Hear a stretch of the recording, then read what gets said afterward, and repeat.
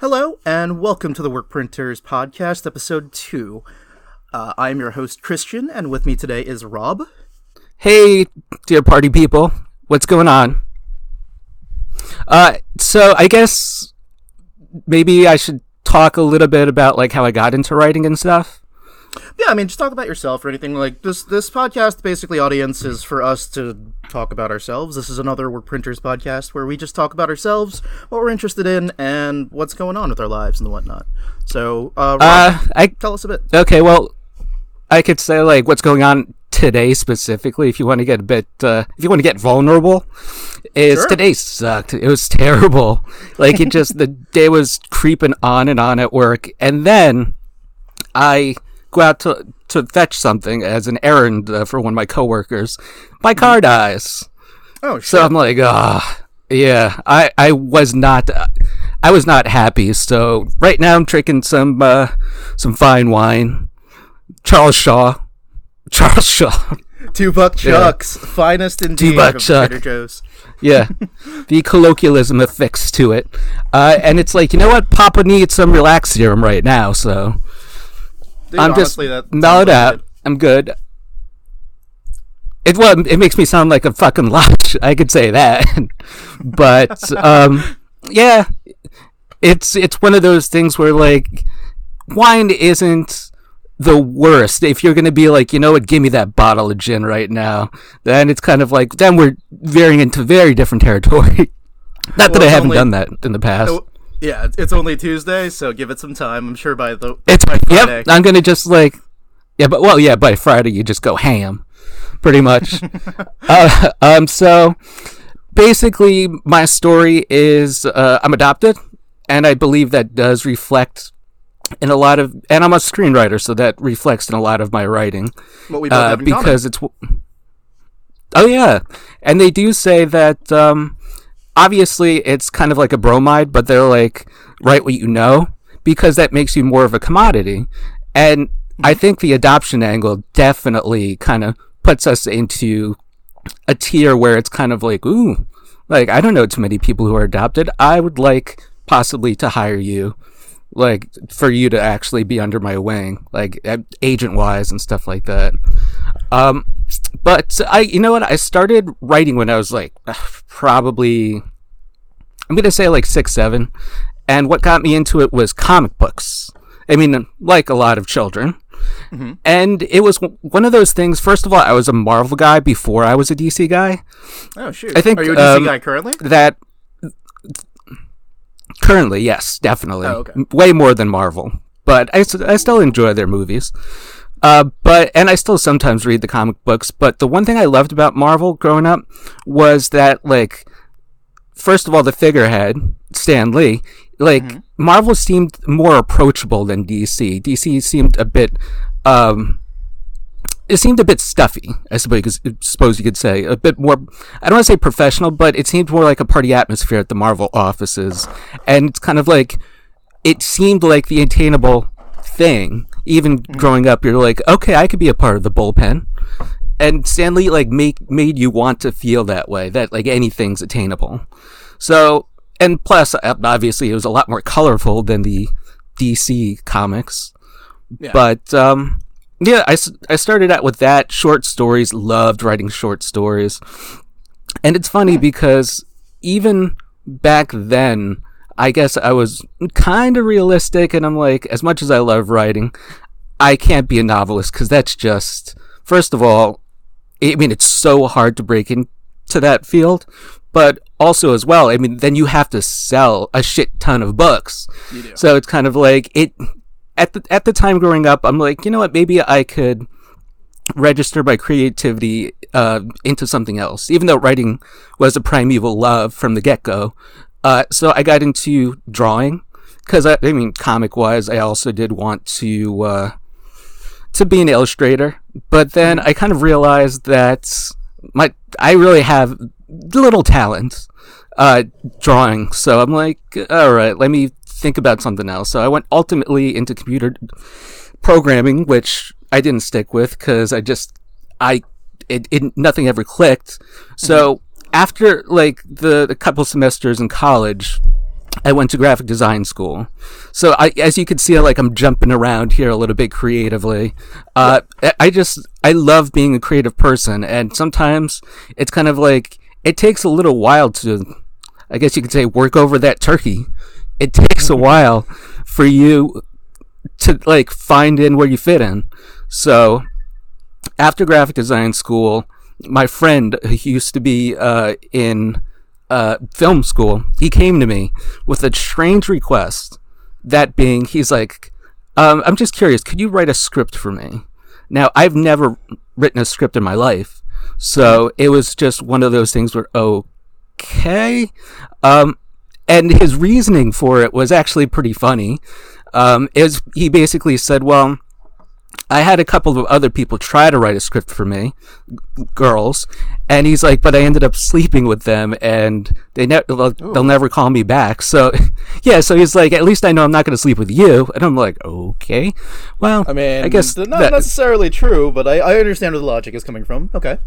Yeah, well, sometimes, like, I don't know if I really could believe him. Some of his stories were not the most plausible. But so he had this idea, and we ran through it. It was like a detective story idea. How original. And obviously you had the two detectives. The noir genre is amazing. So, yeah. The noir. I love noir. Yeah, I love noir. And it was supposed to be detectives, and there's supposed to be paranormal stuff that goes on. They were solving paranormal cases. But then when you think about it, like you have something like Supernatural that is kind of that angle too, not necessarily with the noir aspect, but still. But I always had a thing for like noir dialogue. I think the dialogue is so evocative and so just interesting, like Sam Spade, Maltese Falcon, all that sort of stuff. So I wrote a script, not really knowing how to write a script. I just put like this character says something, and I put it through, because I didn't have a script writing program at the time. I put it through just like your typical Word, and I think this was the days before Celtics came out, so I didn't know that you could get stuff for free, like script writing programs. By the way, pro tip, if you can't, not you personally, but like a dear audience, if you're a screenwriter and you can't, or you want to break into the biz and you can't afford something like Final Draft, or there's another one, I forget, is it Movie Magic or something like that? Movie, yeah. There's a couple of software that you can use. Yeah, but yeah. I would suggest Celtics because it's free, does all you need for just like your basic scripts. Personally, I have Final Draft. I think it's the gold standard. Yeah. But I don't know. What do you think? I'm kind of curious. What do you think about like different script writing programs? It's funny because I think Bassam would be a good person to talk with amongst the three of us about this topic, because I use Final Draft as well, because you are correct. It is very much industry standard. However, this day and age, times seem to be changing, where you can pretty much use all the multiple different softwares there are now, as long as they kind of get the formatting correctly. However, I will say, when it comes to like a professional writing room in like Hollywood, not that we're officially there yet, most of them just use Final Draft. And the software you really want to use is the one that is compatible with what everybody else is using. So that's really definitely the game. But I think Bassam has found a lot of newer ones that he particularly likes. I think he uses the ones that the guys from Scriptnotes use, and I know he likes. Scriptnotes. Yeah, Writer Duet also is pretty good for collaboration. I haven't used it to its full potential, but I'm also a Final Draft Celtics guy. Yeah, I think Celtics doesn't have multiple like mediums for writing. It has like screenplay. Does it have TV show too? I think. I know that. I think it has play. It has play and it has TV. What I like is they added a new feature recently where you can actually collaborate with somebody. Yeah. Oh, that's awesome. Yeah. I think Final Draft does that these days. I'm not the latest version. I think I'm a couple of versions behind, so I want to update soon. You know, what's funny is so am I. So I don't know what Final Draft has like to its full extent. 11 is out now, I believe, and I get the emails because obviously I have an actual copy. Initially, when I got Final Draft, it was So sue me. It was an illegal copy for it, but I couldn't afford it at the time. So obviously, I got the official version. I think it's version 9 right now. But because you have to sign. I don't know if you have to, but I signed up for their emailing list. They'll let you know when there's updates, and they'll even kind of throw you a bone if you're a card-carrying member of Final Draft, and they don't charge you as much. Yeah, which is pretty nice. It's amazing. It's just for the later drafts or for the later softwares, it's a lot cheaper than have you just remember, basically. Anyway, back to the detective thing. So I ended up writing just single-spaced. I'm going to say about 80 pages, which is because he wanted it to be an hour show, and I think 80 pages is... Right now, it's single-spaced. I'm trying to figure out, like, the industry standard for, like, your network TV. It could be, like, 60, I think. Something like that. 80 was just way too much. And, again, it was my first foray into attempting to write a screenplay or a script. And subsequently down the line, I think I came up with... Sure.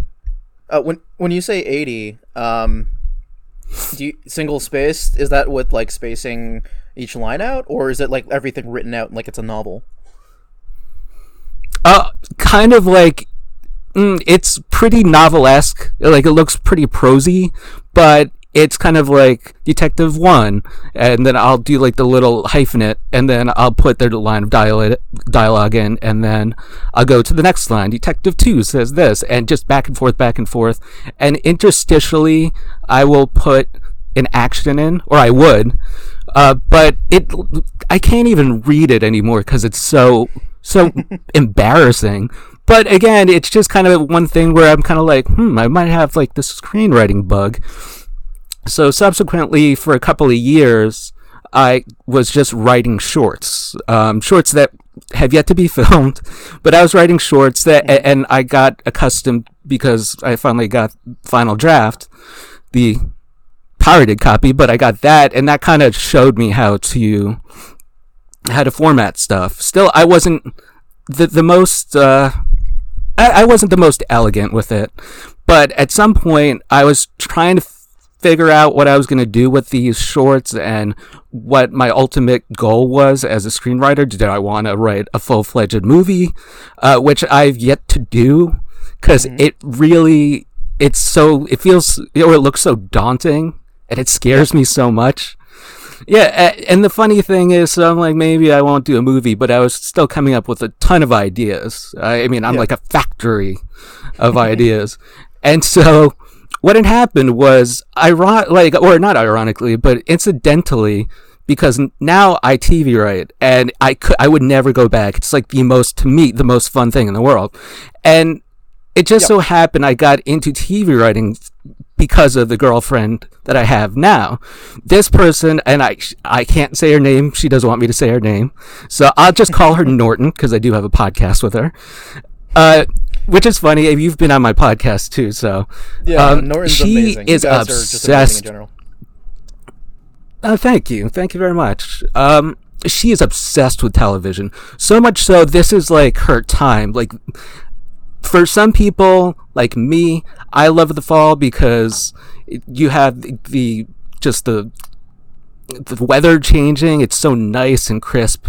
Although obviously living in this state, fall could be like a whole big Indian summer for that matter. Yeah. But it's so nice though. You have like obviously Samhain. In the fall you have Halloween, which is pretty awesome because it's my favorite holiday. I'm not really a Christmas person. Like I could get behind the vibes of Christmas, but I'm an atheist, so for me I would just celebrate it because it's kind of like a vestigial thing from my childhood. I loved Christmas as a child. Now as an adult, Halloween's more my jam for the most part. But usually people get obsessed with the fall because of the aforementioned. Obviously, I don't even want to say it, but I'm going to say it anyway. Pumpkin spice everything, which that's for me, that's like a fucking albatross around my neck. I hate that. That's my bete noir because it's like, pumpkin's not even a spice, people. It's not. So I do like pumpkin flavored beer though. Oh, pumpkin flavored beer is amazing. Yeah. I think there was one called Smashed Pumpkin, which I forget who makes it, but it's pretty damn good. I'll check it But with my girlfriend, her obsession with fall is those things, but it's TV.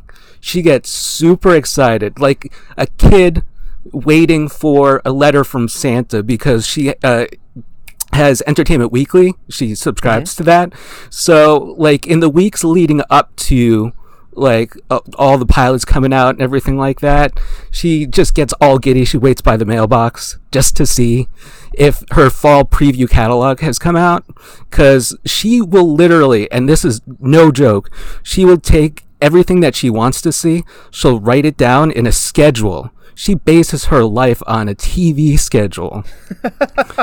And so initially, like, I watched enough TV before meeting her, but I watched an ungodly amount of TV when we started hanging out. And I'm kind of like, at first I wasn't super into it because I'm like, this is unhealthy. Like, get outside, get some vitamin D or something like that. Get some sun rays. But the thing is that the more we started watching TV together outside of just as a romantic time, which was nice, I just started really to getting into TV. I'm like, you know what? Maybe I could write for TV because it's more along the short storylines as opposed to like 160, 190 page screenplay. Yeah. At least, and the one thing I like that I didn't learn until I went to school for writing for TV is just how formulaic it can be, which I find fascinating. I'm not saying one way or another that it's bad, because I do like structure. And I think one of my favorite people who handles structure is Dan Harmon, because he has the story wheel, which I still go to. Which I also talk about in Monomythic for those you do who listen. Yeah, you do. I love your Monomythic. They're thank you. They're great. I need you to get on like a podcast with me sometime. Oh, definitely. Definitely. We can go even more hardcore into like the method of screenwriting and the method of TV writing and stuff like that, because I want to pick your brain too. Oh, likewise. Yeah. Like, I haven't touched Monomythic in like maybe 6 months or so. Just life. It's so busy. Yeah. No, it makes perfect sense. But with TV, I'm like, okay, maybe I could do this. And the one thing, and I think you might agree with me, bear with me. First of all, as much as I love movies, because I do have a podcast where it's called After the Credits, and Norton and I review movies, but we've kind of taken it steps further and we do TV as well. Yeah. And for those listening, their podcast is amazing. I love it. You guys are awesome and funny and on point. I love your podcast. Yeah. The funny thing is, and I'll get to that in a moment, but with the podcast, we mainly talk about movies. We talk about movie trailers and stuff like that.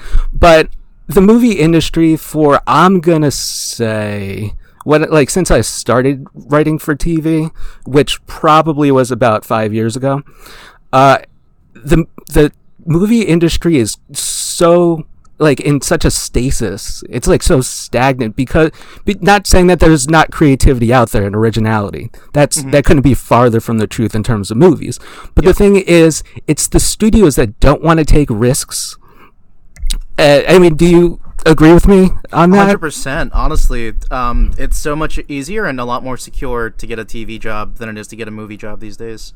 Because people, they don't want to take gambles unless it's like a reboot of something or something that has a built-in audience, or if it's adapted from a novel. Even like you need like to have sold like 50,000, 100,000 books already. It's ridiculous, their criteria for new movies. Oh, definitely.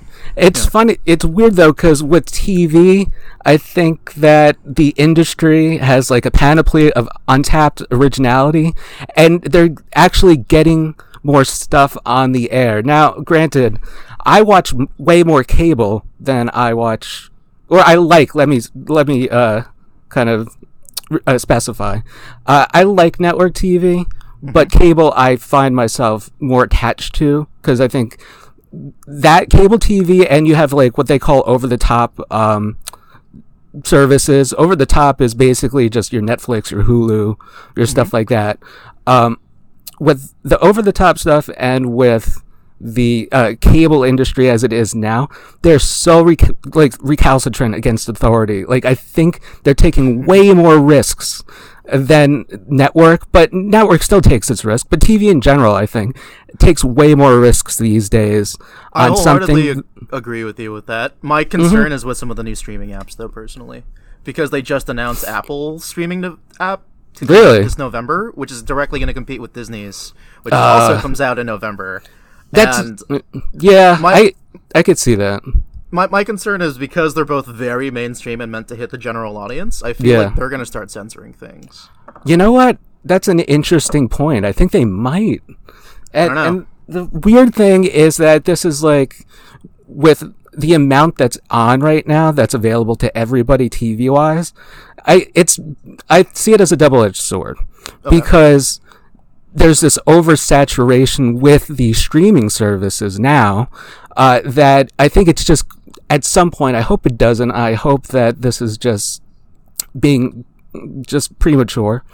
But I think that something's going to explode at some point, or the industry is just going to be too much, and something's going to happen. I mean, right now, the thing that sucks, and I think you might be aware of this, is what's happening with the Writers Guild. What's going on? Oh man, it sucks. Apparently, with the Writers Guild, they're having this standoff with ATA, which is the talent guild. Yeah. I heard about this. Yeah, is it still continuing? I thought we. It's still continuing. Oh my god! It's been months. I think we're days away from like trying to get everybody to the table and figure this shit out, because the thing is that with the Writers Guild, most people are like, stand in solidarity. Like, we work for each other. We look out for each other.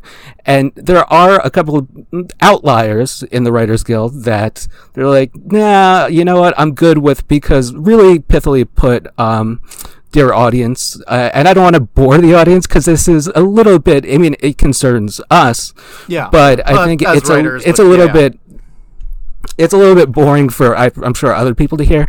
But with and this kind of leads back to the saturation part right now, because with the agents, the talent agencies and everything, they call them the Big Four.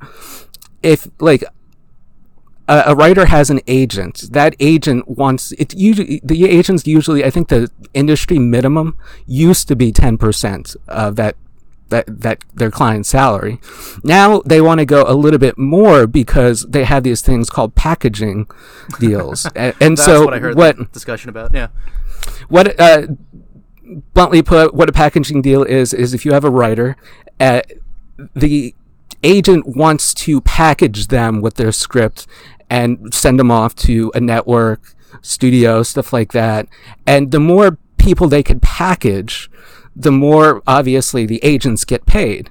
And the thing is that now it's a disparity between agents and writers, because writers are like, you're supposed to be working for me, you're supposed to have my back. And the agents seem as though they're out for themselves more than anything else. Well, correct me if I'm wrong too, but a big disparity, and the reason this was a huge conflict of interest that the writers have been calling these bullshit agents out on, is because these agents, I believe, also had co-executive titles as like studio heads and directors and hirers. Oh yeah, which was a huge conflict of interest, because you're no longer getting your client the best deal. Yep, you're getting the best discount on one of your clients for another job that you have. Yeah, and I could see where people are up in arms about it. It's fucked up. It's totally. So, I mean, and this comes down to like TV writers.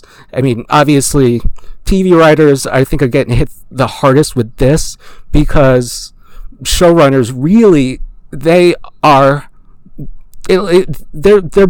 basically putting money in the pockets of the rest of the biz, which is fine, but it's like they're not getting shown any respect. They're not getting more money than they should have for being so, like, I think that's what, like, a lot of, it's weird territory. And the thing is that I'm not as like super dialed in. I want to be more. I think one of the things that I want to really get better with is really reading more of the trades and more of the industry stuff, because that's very important. Oh yeah, absolutely.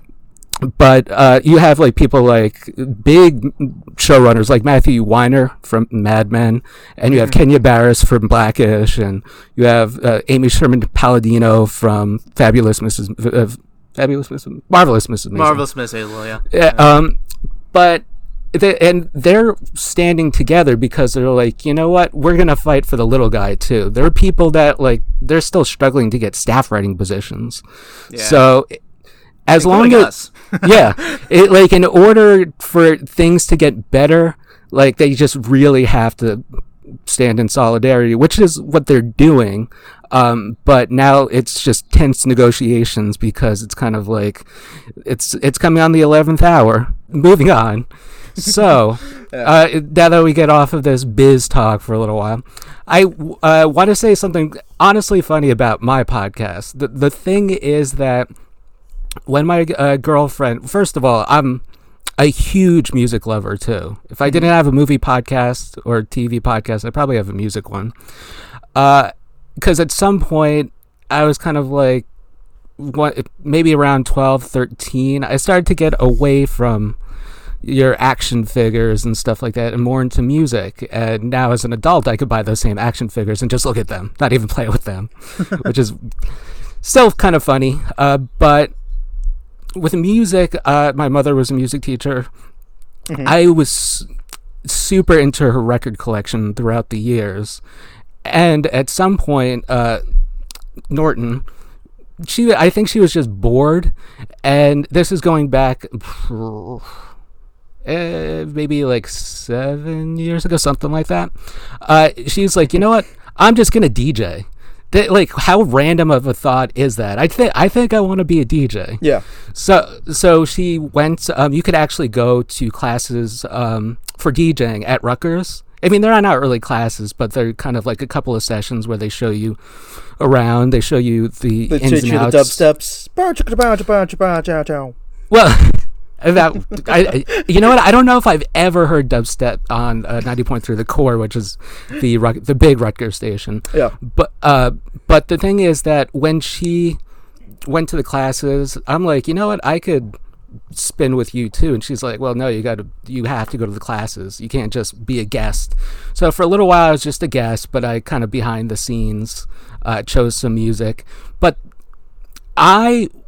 it wasn't until maybe like this actually started that I was getting kind of like high fidelity level into music, like to the point where I would have knockdown, drag out verbal sparring with her over the music that she played, because she would play like, and you know what?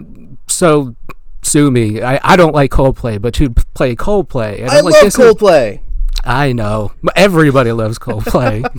Or Keane and bands like that. And the on-air banter, I mean, because obviously we have to keep it clean, but we could be colorful. The online banter would just go back and forth. So that was like sort of my amuse-bouche to doing a podcast. Now, at some point, she's like, you don't fucking like my music. Like, she doesn't say this on air, but she's like, you don't like the music that I play? Why don't you do it then? So I went for classes, and I had my own show for a while. Nice. On the radio. And she would have hers, and then we'd have a joint show. And my show, because she guessed it on that too, one hand washes the other type deal. She, I'm going to say, like, conservatively would not like my music 40% of the time. So we'd get into it on my show too. Yeah. And so also the weird thing is that she would just want to play the music, and that's technically the smart thing to do, just play the music. Yeah, because you guys are DJs, but you want personality, you know? You want personality, and it was required of us at the station every 4 songs, because we had to play 12 songs, 12, not particular, but new songs. Okay. And they'd give you a whole database of new music that you could choose from.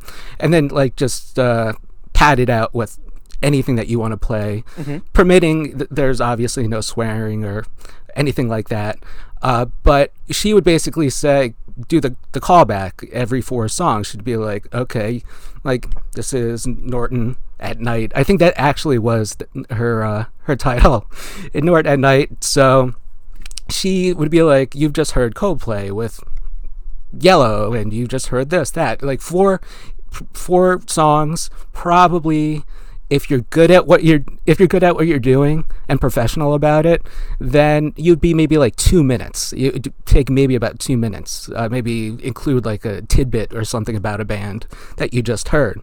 Now, for me on my show, obviously, I love to hear myself talk. So technically, mic breaks, that's what they call them. They're supposed to be about like 1 to 2 minutes. Because then your audience drops out if it's anything more. Initially, when I started for the first maybe year, because I've done it for about 3 years, for the first year, my mic breaks would go on for 6 minutes. And I could see where, like, if you're going on for 6 minutes and you're dialed into the radio to listen to actual music, you would turn me off. I could see that. And I've had a couple of people actually call the show, because we have a phone line, and so people could request and everything. The only thing is that we couldn't put them on air because it's a college radio station, and technically it's considered educational, and people are really not trustworthy sometimes to be on the air, because they might let a curse slip, or they might just be total dicks. It's like, fuck you, Radiohead. Yeah, exactly. Okay. From Coldplay to Radiohead. And really leveling it up there. I know, really. And so we get calls like for requests and stuff like that. And I've had a couple of times somebody say, like, I really like your show, but you talk a lot. So at some point, like, I kind of fell out of favor. I didn't fall like out of favor with the people at the radio station or anything. I just kind of fell out of favor with doing it, because sometimes if you don't do it for a while, or let's just say if you don't get, because you could pick a time slot. Yeah. Now, sometimes you're not going to you pick 3 technically, and you're going to get one of those.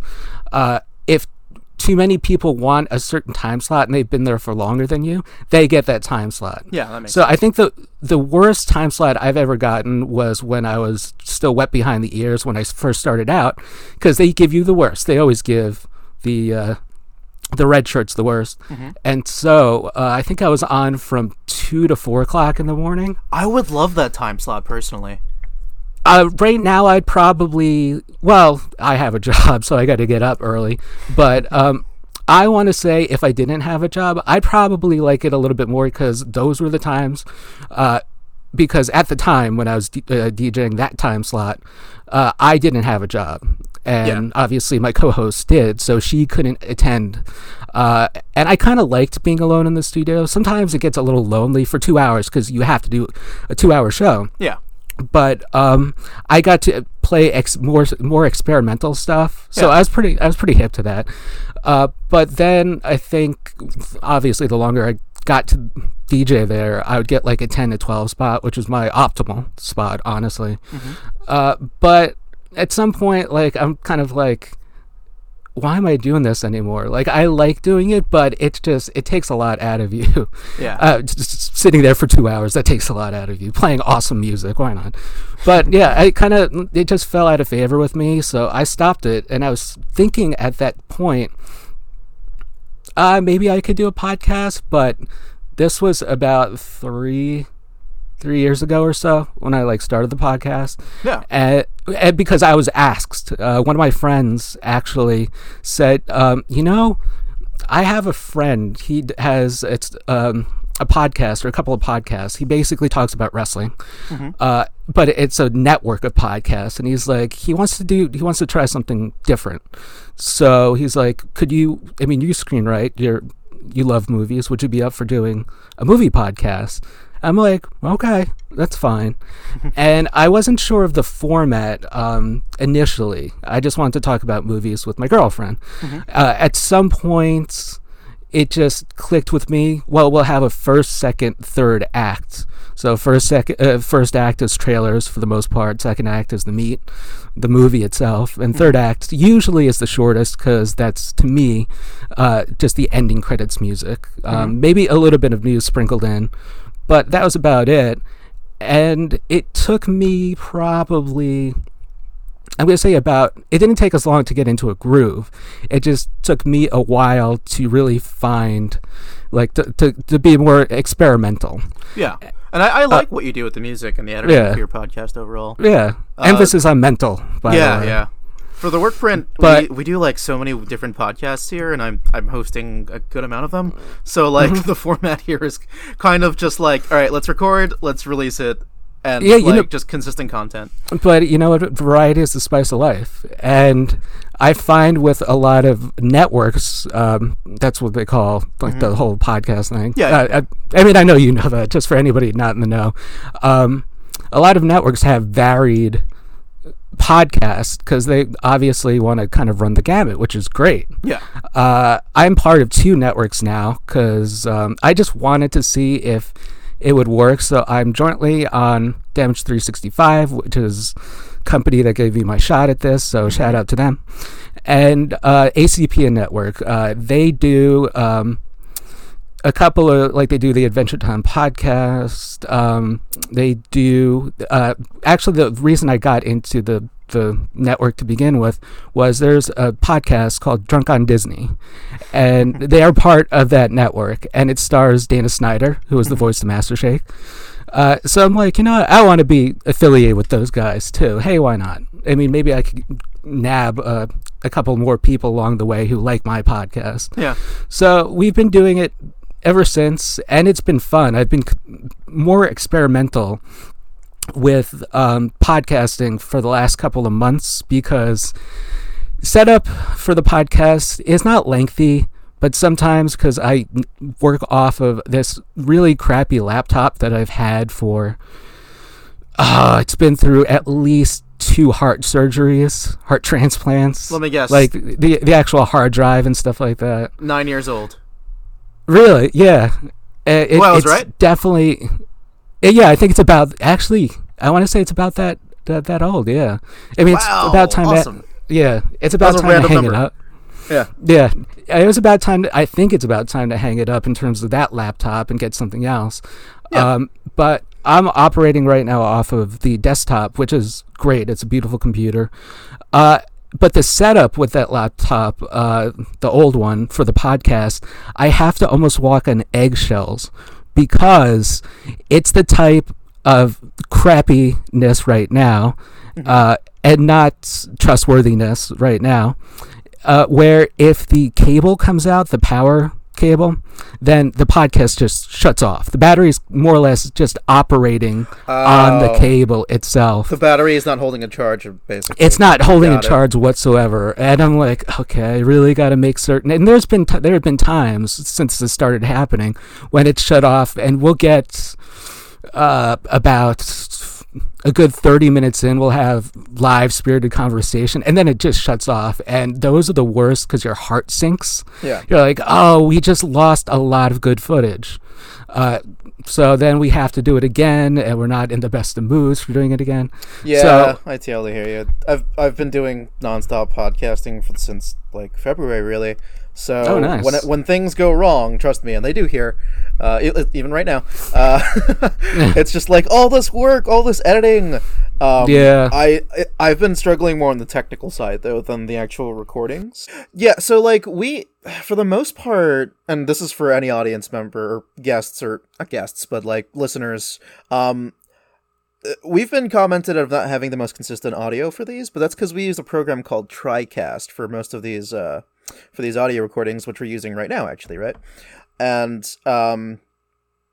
what I've been doing lately is I've been ripping the TriCast audio and downloading it as an MP3, and then from that, I've been editing on what's the application, on Audacity.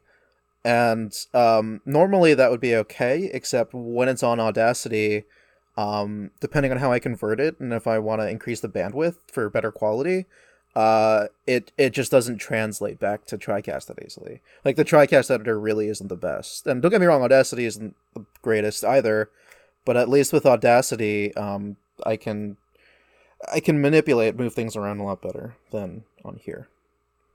But yeah. And with that, Rob has now cut out. It seems we're having more technical difficulties throughout this podcast, which is kind of funny. We'll pretty much, for those listening, we'll go into one last segment where when Rob gets back in, we'll talk about kind of what we're planning to do next, or what we're working on now, and then we'll kind of wrap from there. I'm not sure what's going to stay, because I'm going to digitally edit some of this out. So, Rob, whenever you're ready, please come back in. I don't know what's going on your side with the mic. Or if it's my end. Again, this is the problem with TriCast. Hello? Back. Hello?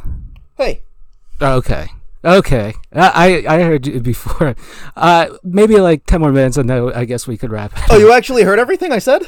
I did. That's I can so hear funny, you. because I was like literally like, Rob dropped a while ago. I'm probably just talking to myself. The weird thing is the program that I use, because this I actually kind of like only in the sense like what we're using right now. This is strictly the reason that we're using it is because we can collaborate through multiple places easier. Like some of our writers live in like Seattle or California and stuff, so like it's easier for us to use this as compared to like Skype. Yeah, the thing that sucks with, because I have to for my podcast, I have to use a program called, and it sucks, and I'll let you know why in a moment. I think it's beautiful. It's called why am I forgetting the name right now? But I had to use it according to the owner of the network and Spreaker. Okay, I use Spreaker. Yeah. Now Spreaker's interesting because the interface is beautiful. It's gorgeous. Mm-hmm. I have a mic bed on my podcast, so I could put that. It's almost like an actual DJ type thing, because you have channel 1 and you have channel 2. Yeah. So channel 1 you could play all the way through if you want throughout the podcast, and you have these little buttons too for any sound effects that you might want to play, or I have to play commercials for my podcast and underwriting, stuff like that. So it's beautiful in that case. The only thing that sucks about Spreaker is that, let's just say my podcast, recording on Spreaker right now, were to drop out, nothing is saved. Yeah, that's the one great... Ooh, I hit my mic. That's the one great thing about TriCast is everything's streaming, so we're constantly saving and updating, which is probably a reason we're also dropping out a lot too, though, because I have a lot of signals running through my house right now, which is not good. So, so to kind of go on what you were saying, what's up for us now? Well, for me, again, I write for the Workprint. I'll be posting my Preacher review very soon, which are awesome weekly reviews that you do. Yes, I kind of realized, though, it's funny because I realized the last couple of reviews that I did for Preacher, well, recaps, they've been like immensely long. I'm going to try to shorten it just a little bit, just kind of pull it back a little bit, because my girlfriend, she's like, I read your Preacher article, your last one, and she's like, it's really good, it's just really long. Mm-hmm. And I think for me, when I get into the zone, I just can't stop typing. Yeah. But I do take a lot of notes and everything, so that, I mean, obviously it's coherent, cohesive. But with that too, I am also doing something for the Workprint. I was asked to review the Banana Splits movie. So tell me more about that, please. Okay, the Banana Splits movie, I actually saw. Not previews for. I think I saw an article about it like a while ago, and I'm like, this looks like Five Nights at Freddy's. What if they just took a Five Nights at Freddy's script that was never made, an unproduced script, and just kind of tailored it to be something original? Yeah, which I think I've heard that they possibly did. From the images, it looks like it, honestly. Yeah, but basically the movie, because I'm like, all right, I know this is going to be creepy as fuck. So and I'll be honest, I'll be the first to admit, full candor here, I'll keep it 100. I can be a big pussy at times when it comes to horror movies and stuff like that. Like, I'll watch them and I'll love them, but I'd rather have another warm body next to me so I don't feel so creeped out. So I roped Norton into this, and so we're going to be doing a podcast for this, so you guys get to hear our banter on this as well. Sweet. That'll be an exclusive for the Workprint, which is awesome. And basically, I've entered my script, my current pilot, which is called The Warmest Place. It's like a dramedy. I've entered that recently into a couple of competitions, Good so luck, fingers man. crossed. Yeah, good Thank luck. you. Because I did that like a couple of years ago, and yeah. But anyway, Yeah. And I'm actually looking outside of that because I'm finessing it. Obviously, there's a whole thing that I've learned because I went to the New School in New York for screenwriting. Yeah, which is a great school. It's a great school. Yeah. It's phenomenal. I love the classes. For those listening as well, the guy who made the theme song to TV Talk and my buddy Vinny, who I talk about and did the Swamp Thing podcast, he is also a graduate of the New School for jazz awesome performance. So, very we've got nice. New School alumni in this in the work. We do. Yeah. What I kind of realized is that there's a lot that goes before a script that they actually teach you at the New School, and if it's a school worth their salt, then basically they're going to give you the actual process.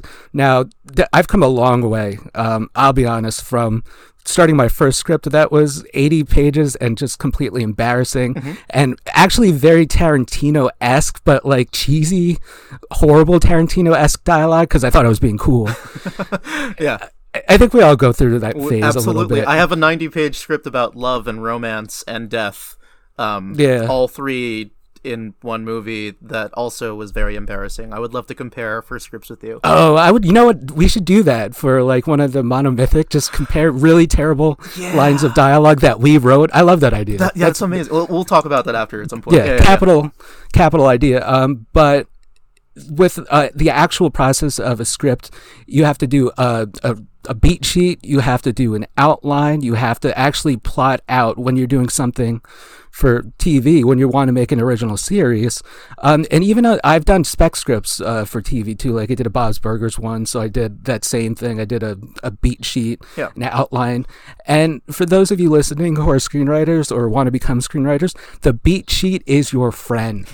Do not be afraid of the beat sheet. Basically, it's just you map out every scene. Yeah. What constitutes as an actual scene is when you change locations. Yeah. So it's a beat. I mean, that's what a beat is.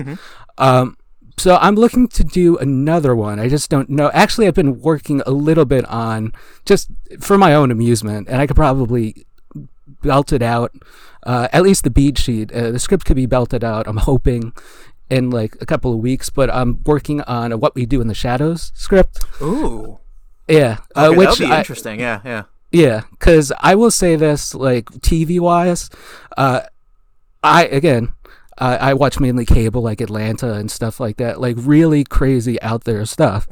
I would say one of the most surprising, but very fulfilling new shows that had come out in 2019 was What We Do in the Shadows. And if you guys are familiar with it, it's based on the movie itself, although it does something genius and it doesn't really use the people in the movie. They're part of the same universe, but it uses a whole new cast of vampires. And I'll be honest, as much as I love the movie, I love the show that much better. Oh, really?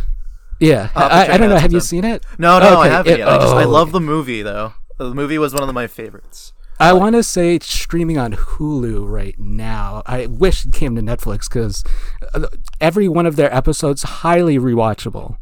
What about you? What are you going to be up to as of late? Oh my god. Podcasting. Podcast wise, we've got these weekly work printers, I think, or I'm trying to figure out with Bilal what he wants to do with it. We're actually going to have a meeting in a couple to see how often we're going to do these. I'm still going to do TV Talk because that's my bread and butter.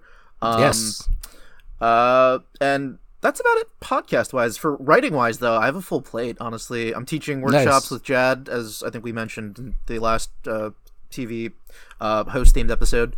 I'm doing workshops with Jad for Collab Arts, an organization in New Brunswick that meant art and community. Actually, really quickly, I just want to say Collab Arts is amazing. Actually, that's where I got my start. Like the start of our friendship, you, Bassam, Jad, actually, all of them. Yeah.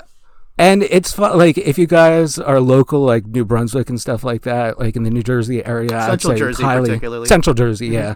I'd highly suggest checking it out because it's all love there. There's no ego, which is great. Because I mean, us writers have egos. I mean, that's what makes us writers. But I will say that it gave me a couple of really cool opportunities to just meet wonderful people, creative people. That's the thing.